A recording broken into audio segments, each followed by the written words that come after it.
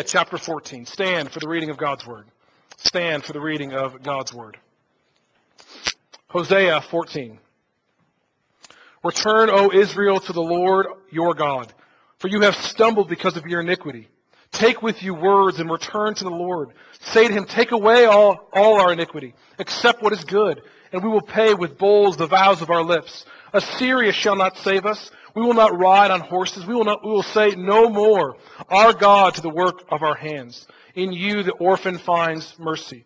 I will hear their apostasy. I will love them freely. For my anger has turned from them. I will be like the dew to Israel. He shall blossom like the lily. He shall take root like the trees of Lebanon. His shoots shall spread out. His beauty shall be like the olive. His fragrance like Lebanon. He shall return and dwell beneath my shadow. They shall flourish like the grain. They shall blossom like the vine. Their fame shall be like the wine of Lebanon. O Ephraim, what have I to do with your idols? It is I who answer and look after you. I am like an evergreen cypress. From me comes your fruit. Whoever is wise, let him understand these things. Whoever is discerning, let him know them. For the ways of the Lord are right, and the upright walk in them. But transgressors stumble in them. Amen. Please be seated. Let's pray. Heavenly Father, we come before you now asking that you would meet us yet again. We have praised your name. We have confessed our sins. We have been reminded of the forgiveness we have in Christ. We have given our tithes and our offerings to your glory. And yet, God, you tell us to bring all our requests before you, so we do so now. Lord, we pray for those in our midst who are struggling this morning. God, I pray specifically those who are dealing with fear, anxiety, and doubt. I pray, God, that you would meet them according to your great grace, that you would use this message to remind them of your great love for them, how you care for them, and how you will be with them in all their needs. We pray for Patsy Quinton this morning, Lord, as she grieves the loss of her sister. We pray, God, that you in your kindness, that you would just meet her abundantly in your mercy. Father, I do pray now for our leadership of this church. I pray specifically for our deacons. I thank you so much for their godly character and their love for you in this church. God, I pray that you would use them to strengthen and edify and serve this congregation, that they would become a holy reflection of your character. Dear God, we do pray for our nation, Father. We pray, Lord God, that you would heal our nation. We pray specifically for local city councils, God. And God, we pray that you would allow them to make wise decisions. We pray for the city council of Rock Hill, Lord, that you would give them wisdom in terms of how to govern well under your righteous rule. Dear God, we also just pray for the gospel to go forth in our community. We pray for Scott Davis and Northside Baptist Church this morning. We are so grateful for the ministry and the partnership we have with Northside. We pray, God, that you would use Pastor Scott as he preaches your word to edify and strengthen that congregation to be formed more into your likeness. We ask now, God, as we turn to the word ourselves, that you would just quiet our hearts and that you would speak through me to the hearts of your people. What a great gift it is, God, that you allow your servants, your ambassadors, to preach your word. God, I pray that you would guard my tongue, that you would allow only that which is pleasing to your name to leave my lips. And I pray, God, as I announce the word, that you would speak through the power of the Holy Spirit of God, that the words that I speak, God, would be taken and applied by the Spirit to the hearts of everyone here. God, you know everyone's issues this morning. You know everyone's anxieties, everyone's fears, everyone's joys and pains. So, dear God, I pray that you would meet everyone specifically and uniquely according to your great grace. And, dear God, we pray that you would help us understand more of your love. God, that you would help us understand our sin, that the Holy Spirit, you would convict us and our eyes would be open. And yet, God, that you would remind us of the great love that you have shown us in Christ, that while we were yet sinners, that Christ died for us. So, Father, we pray that you would use this hour, use this time for the glory of your name and for the building up of your people. We ask this in Christ's name. Amen. I love chocolate. I love ice cream. I love all food. Like literally, I love all food. I love the Chicago Cubs. I love this church. I mean, how often do we use the word love in our culture? I think it's a tad overused, and I think that our culture doesn't really have a respect for words anymore. We do not use them well, and we often do not use them appropriately. Words have lost their meaning. What is love? Truly, what is love defined by God's Word? What kind of love does God show us, and what kind of love does God require of us?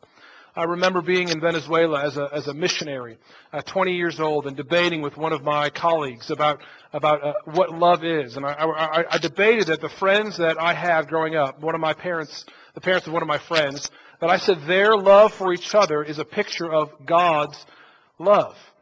These folks were both unbelievers, didn't live for the Lord. Well, after that debate, the next morning I woke up, had my quiet time, and it was 1 John 4, 7 and 8, verses Bobby read earlier. Beloved, let us love one another, for love is from God, and whoever loves has been born of God and knows God. Anyone who does not love does not know God, because God is love. The Lord showed me that it is impossible to truly love the way God requires us without being born again. What I witnessed in my friend's parents was a glimpse of the love that God has shown us. But it was not full biblical love. True biblical love, it can only happen when we have been born of God, for true biblical love is supernatural. It is not natural for what we experience. Biblical love is far beyond our natural ability. So we need God's supernatural help to love as He loves. True biblical love is rooted and established in the character of God Himself. As we have read, God is love. Hosea, this wonderful book, shines a spotlight on this love. God's amazing, undeserved love. Hosea was a prophet of the late 8th century. As we begin our study of the minor prophets, just a reminder that they're not minor because of their importance, but they're minor in their length. Hosea is one of the longer minor prophets. Hosea and Zechariah both cover 14 chapters. And of all the minor prophets, only 3 address Israel. Most of them are written towards Judah. He warned the Israelites of the coming destruction of the Assyrians. So around 722 BC, the Assyrians took over Israel. And right before that, Hosea is giving a clarion call to repent and return to the Lord. Hosea can be broken roughly into 2 sections. If you're taking notes, the first 3 chapters are the personal life of Hosea. The second half is words of judgment with little sprinklings of hope. So before we begin looking at these judgment and these coming promises of hope, the book begins with a love story. The love story that is quite unexpected. The first point, true love is supernatural. True love is supernatural. We begin in Hosea chapter 1. The word of the Lord came to Hosea. As I've already said, it's supernaturally God spoke to Hosea. Never allow the fact that God speaks to sinners to be taken for granted. Listen to what the word of the Lord said to Hosea. Chapter 1, verse 1. The word of the Lord that came to Hosea the son of Beeri in the days of Uzziah, Jotham, Ahaz, and Hezekiah, kings of Judah, in the days of Jeroboam the son of Joash, king of Israel. When the Lord first spoke through Hosea, the Lord said to Hosea, "Go, take to yourself a wife of whoredom, and have children of whoredom, for the land commits great whoredom by forsaking the Lord."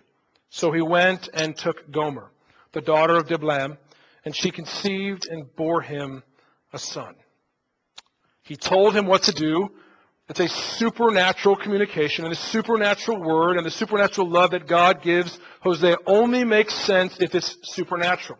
Because human love would not follow a request like this.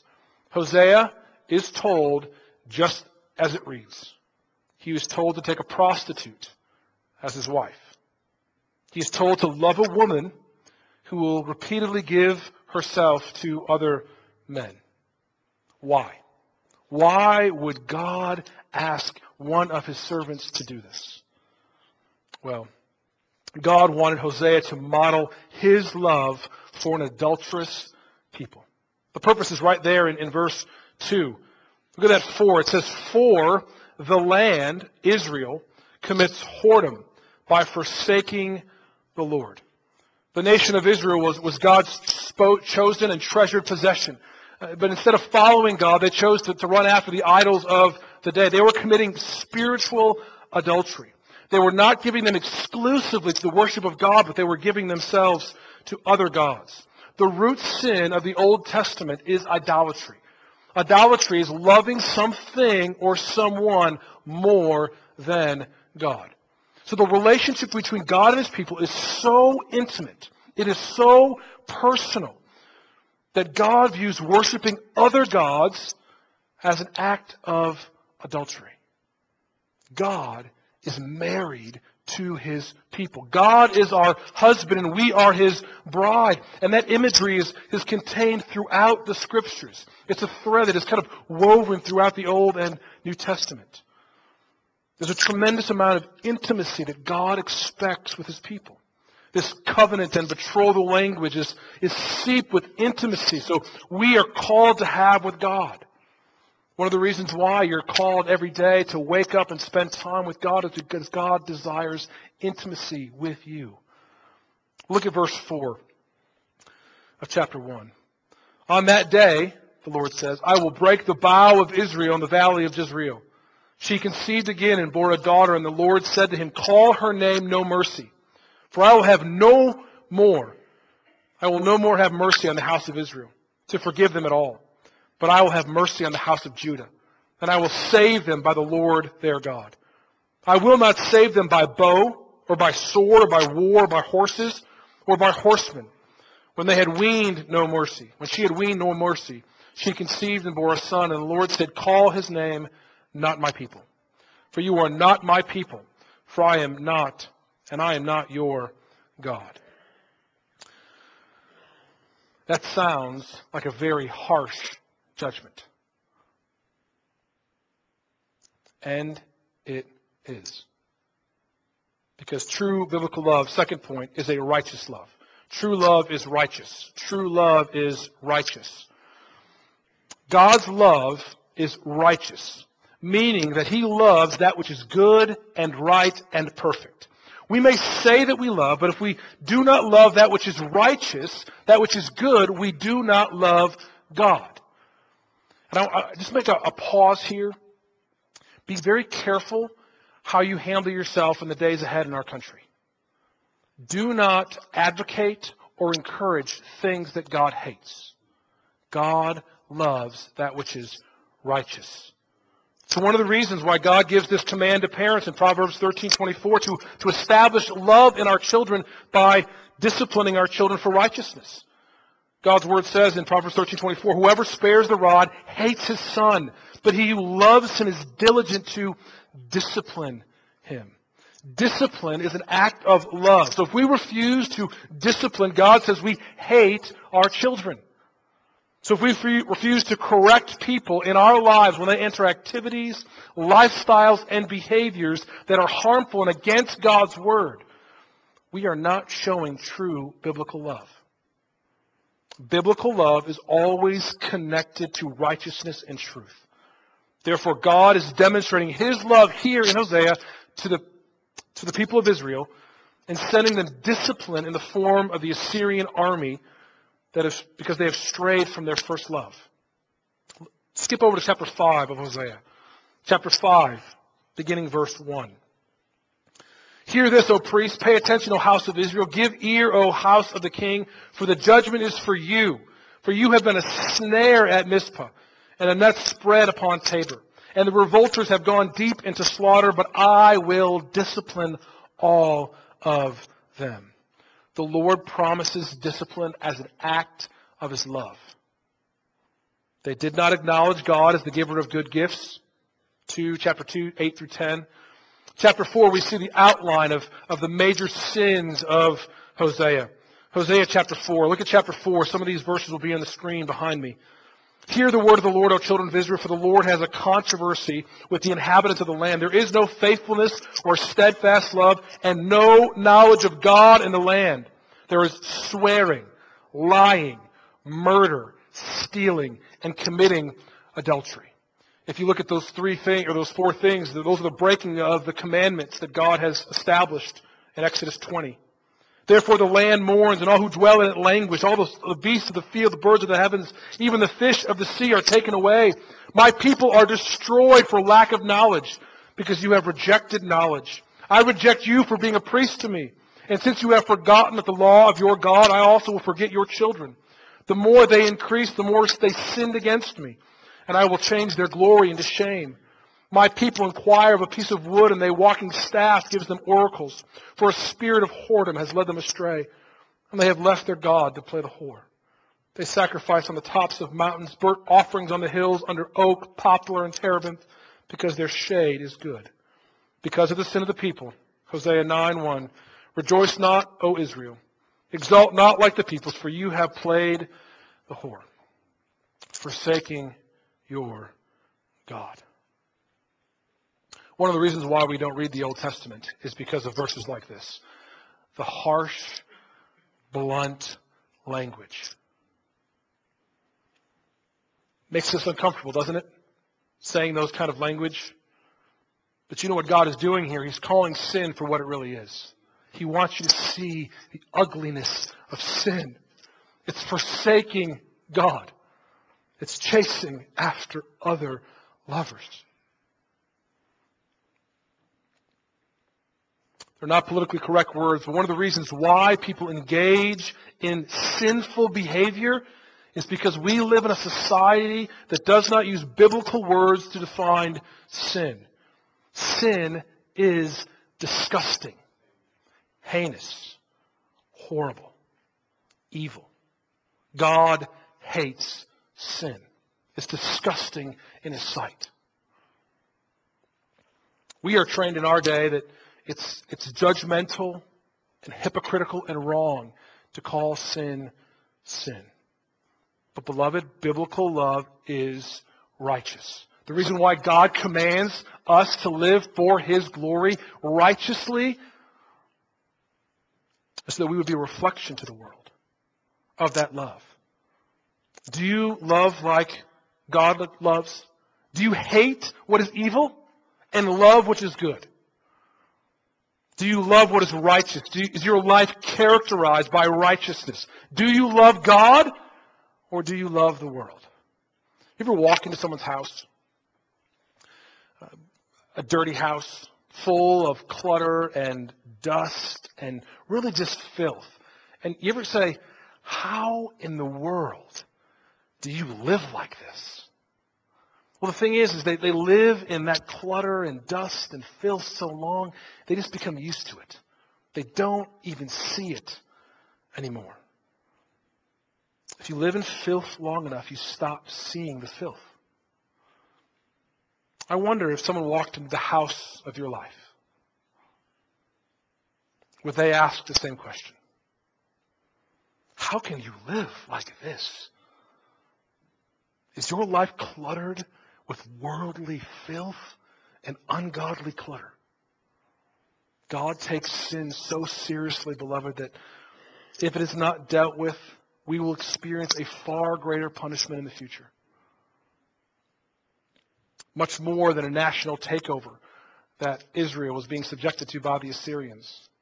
God will punish sin in an eternal hell, where there will be weeping and gnashing of teeth, where the worm does not die, the fire is never quenched. Now, even bringing up the idea of hell makes people uncomfortable. We all question, why do we even have to bring this up, talk of hell? Have you ever asked why people question hell so much? They question hell's existence. Why do we doubt it? Why has it been neglected in pulpits and neglected in conversations among Christians? I believe that we question hell.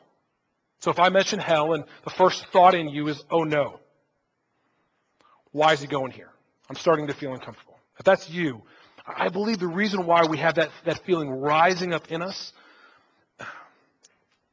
is because we don't understand how vile, ugly, heinous our sin is to God. As we minimize the true vileness and filth of our sin, we lose the reality of what that sin deserves. As we minimize that sin, we realize we start to coddle it. I mean, stop for a moment and just think of your sins. Are there any sins that you have explained away as not being that bad? Have you coddled any sins, allowed them to grow in your heart? Are there any secret sins in your life that you just can't break free of? Beloved, God's righteous demands demand him to love what is good and to hate what is evil. That is why hell exists. But true love is not only righteous, it's also forgiving. Third point, true love is forgiving. We pick this story back up in chapter 3, this love story between Hosea and Gomer. Gomer did not deserve Hosea's love, and yet God tells him to go to her again. Look at chapter 3, verse 1. And the Lord said to me, go again, love a woman who is loved by another man and is an adulteress, even as the Lord loves the children of Israel, though they turn to other gods and love cakes of raisins. So I bought her 15 shekels of silver and a homer and a leth of barley. And I said to her, you must dwell as mine for many days. You shall not play the whore or belong to another man. So will I also be to you. God commands Hosea to go again, love a woman, even as the Lord loves the children of Israel.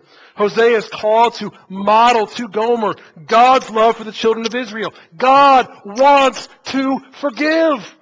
God wants to restore the people of Israel from their filth. God's forgiveness always begins with Him. Him extending His hand to us. Gomer is in the arms of another man, living as an adulterous woman.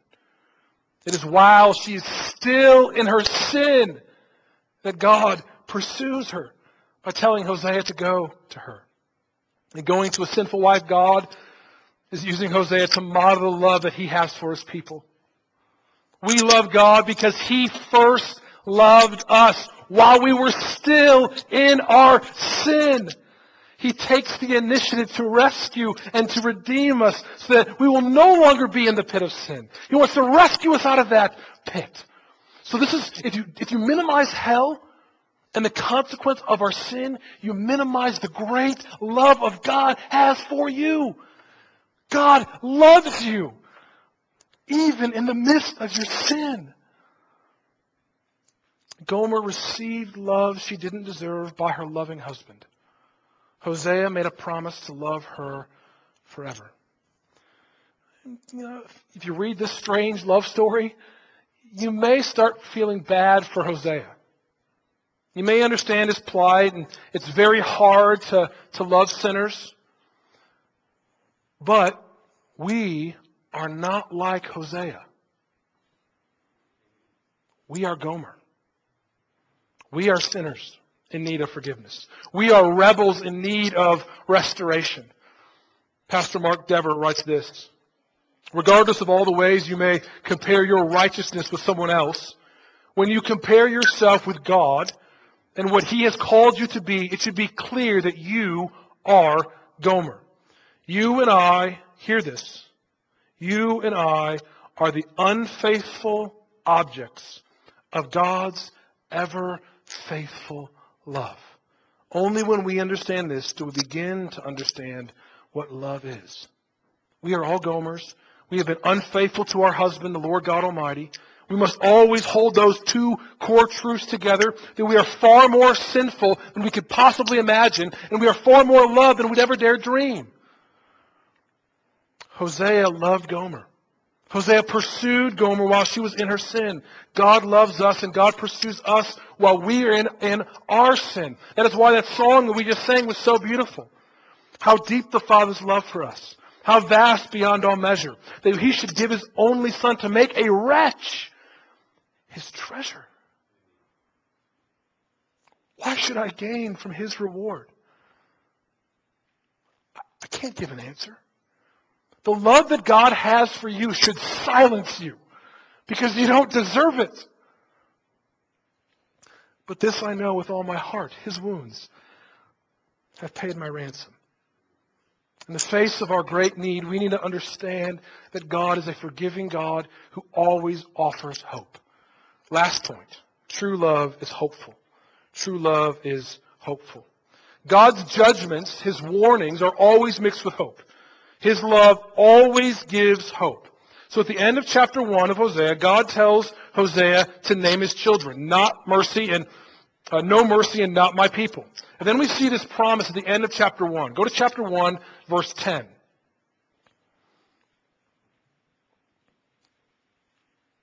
It says, "Yet the number of the children of Israel shall be like the sand of the sea, which cannot be measured or numbered. For in the place where it was said to them, 'You are not my people,' it shall be said to them, 'Children of the living God.' And the children of Judah and the children of Israel shall be gathered together, and they shall appoint for themselves one head. They shall go up from the land, for the great shall be the day of Jezreel. So to your brothers, you are my people, and to your sisters, you have received mercy." God promises that one day the children of Israel will be like the sand of the sea, and whom He will say, "You are not my people." They will be called children of the living God. All the children of God will be gathered together under one head. And that one head is the Lord Jesus Christ Himself, the head of the church. Israel was called to be a light to the nations, but instead of being a light to the nations, they became like the nations. And since they failed, God sent forth a new Israel, a new Son, the Lord Jesus Christ.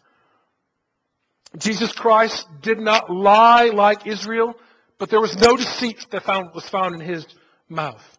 Jesus did not bow His knee to idols, for when He was challenged to worship another god, Jesus Christ said to Satan, "You shall worship the Lord your God and serve Him only." Jesus was obedient to death, even death on a cross. He was dead and buried, and God rose Him from the dead, Jesus being the first fruits of the resurrection. And in His resurrection, Jesus would show mercy to sinners and call them His people. For anyone who did receive Him, He gave the right to be called children of God. Peter says in chapter 2 of his first epistle that all who turn from their sins, who repent and trust and receive Jesus Christ as Lord, they have become a chosen race, a royal priesthood, a holy nation, a people of His own possession, that they may proclaim the excellencies of Him who called you out of darkness and into His wonderful light. Once you were not my people, but now you are God's people. Once you had not received mercy, but now you have received God's mercy. You have received mercy through the blood of the Lord Jesus Christ. You have been purchased through His death and His resurrection from the dead. He is our head. He is our hope. That same promise is quoted by Paul in Romans 9, 25 and 26, saying that the only way that we can escape the wrath of God is through this promise of God's mercy. Beloved, we should never fear, because God has caused us to be born again into a living hope through the resurrection of Jesus Christ from the dead. And what we know in part, we will know fully in the future. All history is going towards that day when we will meet the Lord in judgment and in glory. Let me close looking at how this plays out. This is a wonderful thing. Go to Hosea chapter 2. Hosea chapter 2. Verse 14. And I want you to see how Hosea chapter 2, verse 14 through the end of the chapter is a model, a picture of what it's going to be like in heaven. Right? Because God's word spoken to the people here in Israel is also speaking to us. I'll read this quickly, but I want you to be focused. Hosea chapter 2, verse 14. "Therefore, behold, I will allure you," and this is the Lord speaking, "and bring you into the wilderness, and speak tenderly to her. And there I will give to her vineyards, and make the valley of Achor," the sin that happened in Joshua 7, "a door of hope. And she shall answer as in the days of her youth, as in the time that she came out of the land of Egypt.